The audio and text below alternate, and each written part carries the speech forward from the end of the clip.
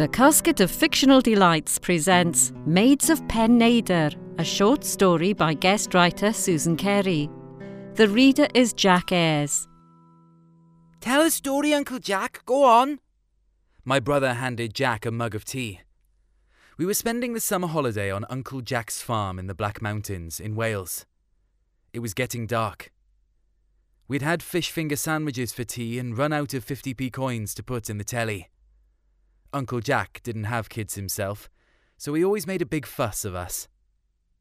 "You promised to do the washing up then?" Uncle Jack winked and we nodded. He straightened in his spindle-backed chair by the Rayburn. "I was only a nipper, but I'll never forget them. 2 young girls. Well, women, I suppose. They called by the farm. Dead funny they looked, picking their way through the muck in their long skirts and boots with pointy toes." "Cowboy boots?" I asked. "That's right. The girls were pretty, mind you. I was only 12, but old enough to... well, you know." He blushed. Kim and I giggled. It was a boiling hot day. Dad gave 'em some water. Parched they were. Said they was going up Old Spirit, looking for wild ponies. There was a piebald foal down by the brook and he was hurt. He'd run off after the herd and galloped towards the mountain. They were going up there to find him. "What you want to do that for?" Dad said. "His leg is all bleeding from the barbed wire," they said. "Tough as old nails, those wild ponies, even the little uns. They don't want you mollycoddling them. You got a car or what? How'd you get up here?" Dad asked. The blonde one was bolder. She flicked her long hair back and said, "We parked down by the 3 Bells." The one with the short dark hair, bit like a pixie with saucer eyes, like that model, you know, the skinny one. "Twiggy?" I asked. "That's right. Well," she smiled at me. Made a big fuss of Bess as well. She bent down to stroke her, and that's when I noticed the necklace of daisies she was wearing. "Bess must be very old to have lived all that time." My brother shifted on the sofa next to me, scraping my leg with the crepe sole of his brown Clark sandals. I smelled the pink of his Bazooka Joe gum as he chewed. "Oh, hell no, Kim boy. That's not the same Bess. That's her..." Uncle Jack counted on his huge fingers. "That's her great-granddaughter." He nodded towards the barn where Bess, the sheepdog, slept. "Any road," Dad went on. "Don't go up Old Spirit. Foal or no foal. Not dressed like that. It's nice now, but the weather can change up here like that." Uncle Jack snapped his fingers. Blondie said, "We won't, Grandad," winking like he was just an old fuddy-duddy who didn't know his arse from his elbow. Kim and I loved it when our uncle swore. "Get off out of it then, if you wouldn't listen, daft wenches," he said. Dad was like that, see? Had a temper on him. And off they went, giggling. Uncle Jack stroked his black beard. Strange enough, the weather did go bad. He was funny like that, my dad. He was a 7th son. Septimus, they called him. He always knew when the weather was on the turn. Never had one day's rain after he cut hay, never needed a weather forecast. He could smell it in the air. "Hope them girls is all right," I said to him when the storm broke. "They'll be all right. Daft buggers." "Shouldn't we tell someone though, Dad?" I asked. Right vexed he was when he rang Watkins at the Rock. "You seen a couple of girls go by?" Watkins hadn't seen him. They had to go by the Rock from our place up to Old Spirit. They must have changed their minds and gone back to the Bells. Dad put the phone down and that was that. It didn't feel right though. I was worried about them. My very first crush, and she'd gone off and got herself lost on the mountain. People got in trouble up there. And not only in winter. The weather was so bad by then, we couldn't do much work. Just got the stock in and went to have our supper as usual. Just Dad and me it was. Mum was down at Auntie Phyllis's in Aber. Inside we had candles because the electric had gone off. We were sitting at the table, nice as pie, and all of a sudden the whole room lit up. Sheet lightning. No thunder at all, so you could hear a pin drop. I'd never seen anything like it. It was light as day for just a split second, then it was me, Dad, and the candles in the shadows again. Spooky it was. Supernatural. It gets like that up here sometimes. You're so far away from everything, aren't you? Uncle Jack looked away for a minute, lost in his own thoughts. The grandfather clock ticked. Then there was a knock at the door, and we both jumped. It was Evans from the pub. Said there was a Mini parked in the car park, and it was way past closing by then. Evans had had a suicide about a year back. This bloke got pissed at the pub, left his car, and went up the mountain. "Oh, hell," Dad said. "It's those two girls, ain't it? They must have gone up the mountain after all. Daft little buggers." He carried on cussing while he was putting on his coat and boots to go outside. Of course, he didn't want me to come, but I kept on at him. I did. Wore him down like. And he said, "All right then," and threw my coat up me. Evans stayed waiting in the porch. It looked like it was just us three. The rescue service was up on its ass, with some walkers in trouble. Bess was excited about all the palaver. Dad loosed her and she took off up the lane towards the rock. We followed her. Her white tail waved ahead of us in the pitch dark, showing us the way, like. Uncle Jack bent down and put a log on the Rayburn. Then he leaned back in the chair and sighed. I wasn't scared at all, because we had torches and Dad and Evans knew the mountain well as anyone. We went past the rock. Candles were lit in the bedroom window, but we knew it was no good knocking at Watkins' door. Miserable old sod. He was so mean, he'd even charge you for a glass of water. Not that we needed any. It was coming down the mountain in buckets. Past Watkins' place is where the foothills start. There's not much of a rise there, but the mud underfoot made it real bad going. Bess went up ahead. We thought she'd scented something. She had her nose down, heading in the opposite direction. "Come by, Bess!" Dad shouted, but she didn't listen. She just carried on up towards the Bodnant.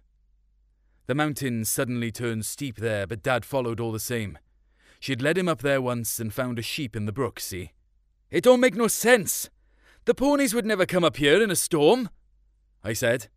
"I know, boy, but we're going to trust Bess, all right? I got a feeling about it." We walked about half an hour up the hill. Every so often we'd holler out, "Hello," or "Anybody there?" Dad called Bess back because she was going too fast for us. Evans was lagging behind by then. He was carrying an extra pound or two. Well, working in a pub's not the healthiest of professions, is it? Me and Dad were fine. The farm kept us fit, see? Evans was starting to lose faith. "This is bloody hopeless, Sep. We'll never find him in this." He wiped his face clean of the rain. "There's nothing to go on." "Course we'll find him. Don't be defeatist. They'll be up here somewhere. Gotta be." Dad called back to Evans. Just that minute I stubbed my toe against a rock and looked down to see a broken daisy chain lying next to the path. Bedraggled by the rain, of course, but the flowers shone white in my torchlight. Not wilted at all. "She made that!" I shouted. "Looks like old Bess was right after all," Dad said. "Come on, they can't be far." The old man had a good heart, really. He was gruff, but I knew he really cared about them girls. Evans looked rough by this time. Dad was worried about him because he told him to sit on a rock for a bit, get his breath back. We waited a while for Evans to recover. Bess went on, following the narrow sheep track that winded up the side of the mountain. The rain had eased off by then, and it looked like the clouds were clearing a bit. We saw some stars, anyway. "Come on, Ev," Dad said and gave him a slap on the back. Evans pulled out a whiskey flask, took a quick nip and stood up. "We gotta find them girls," he said, more to himself than anyone else. We were almost at the top by then. The last 100 yards or so we had to scramble up on our hands and knees practically the whole way.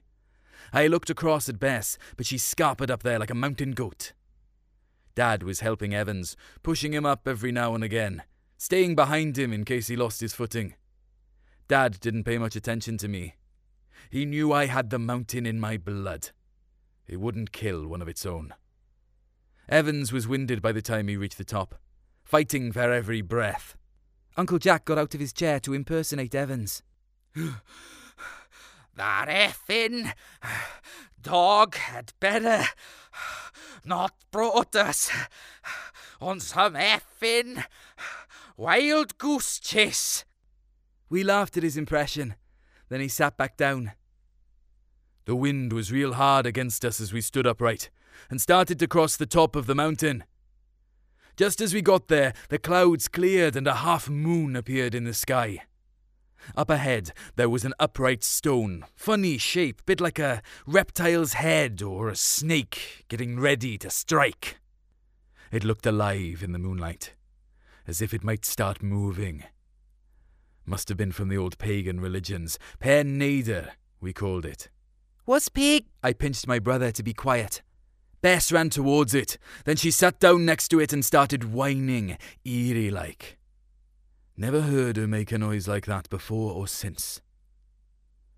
"What's that, Dad?" I asked as we neared the stone.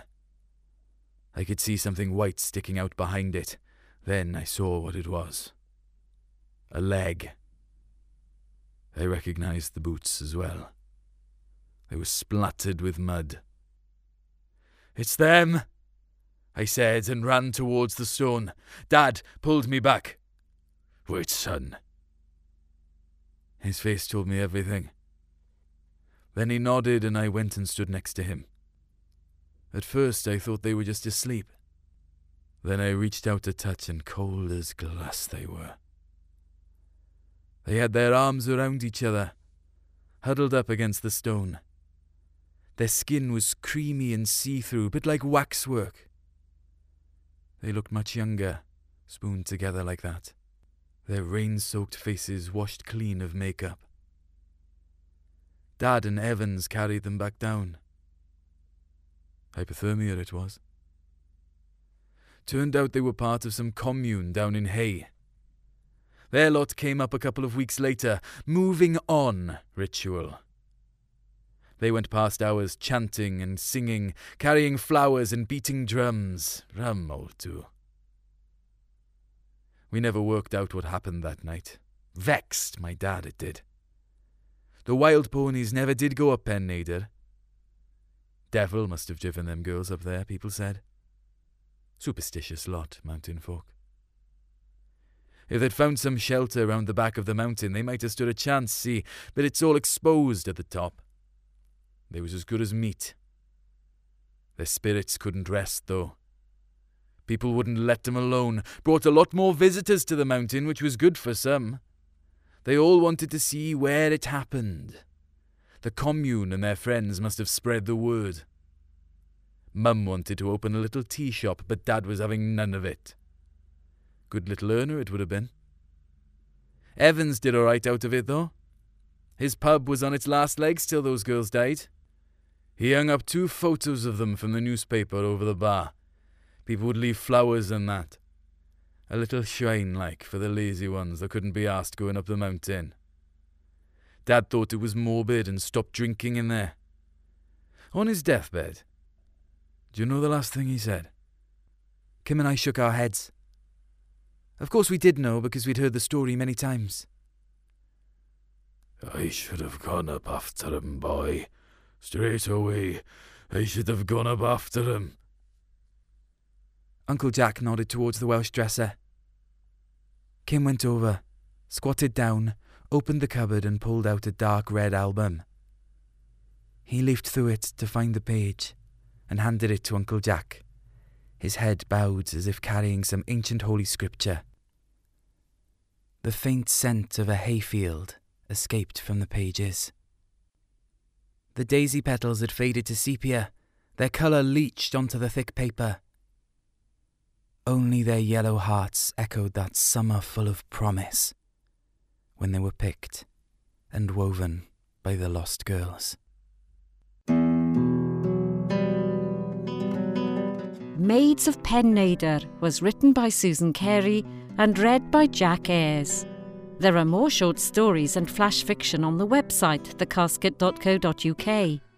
The Casket of Fictional Delights podcasts are also available on iTunes, Amazon Music Podcasts, Spotify, Google Podcasts, and many others.